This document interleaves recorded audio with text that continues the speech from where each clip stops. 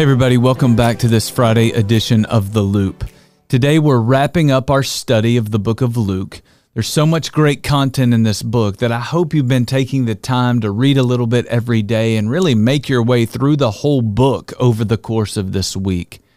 Today I want to ask you the same question that Jesus asked his disciples in Luke chapter 12, verse 25. Who of you, by worrying, can add a single hour to your life? Sadly, I see so many people who spend their life worrying.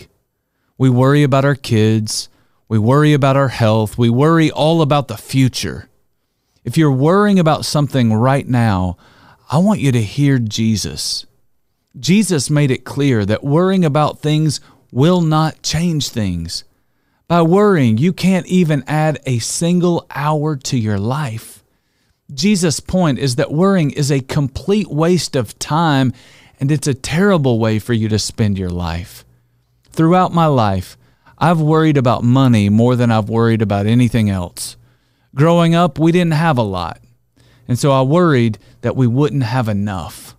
I've spent a lot of time worrying about money, but guess what? We've always had enough. All that time that I spent worrying was a miserable way for me to spend my life. And it was a really unproductive way for me to spend my life. When we worry, we're usually thinking all about the future. That's why Jesus said, don't worry about tomorrow. Don't waste your life playing the what-if game. Instead, live in the present and trust your Heavenly Father with the future. Paul said it like this: don't worry about anything, but pray about everything. And when you get done praying, don't start worrying again.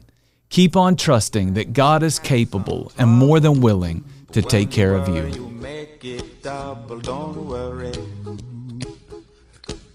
Be happy, don't worry, be happy now.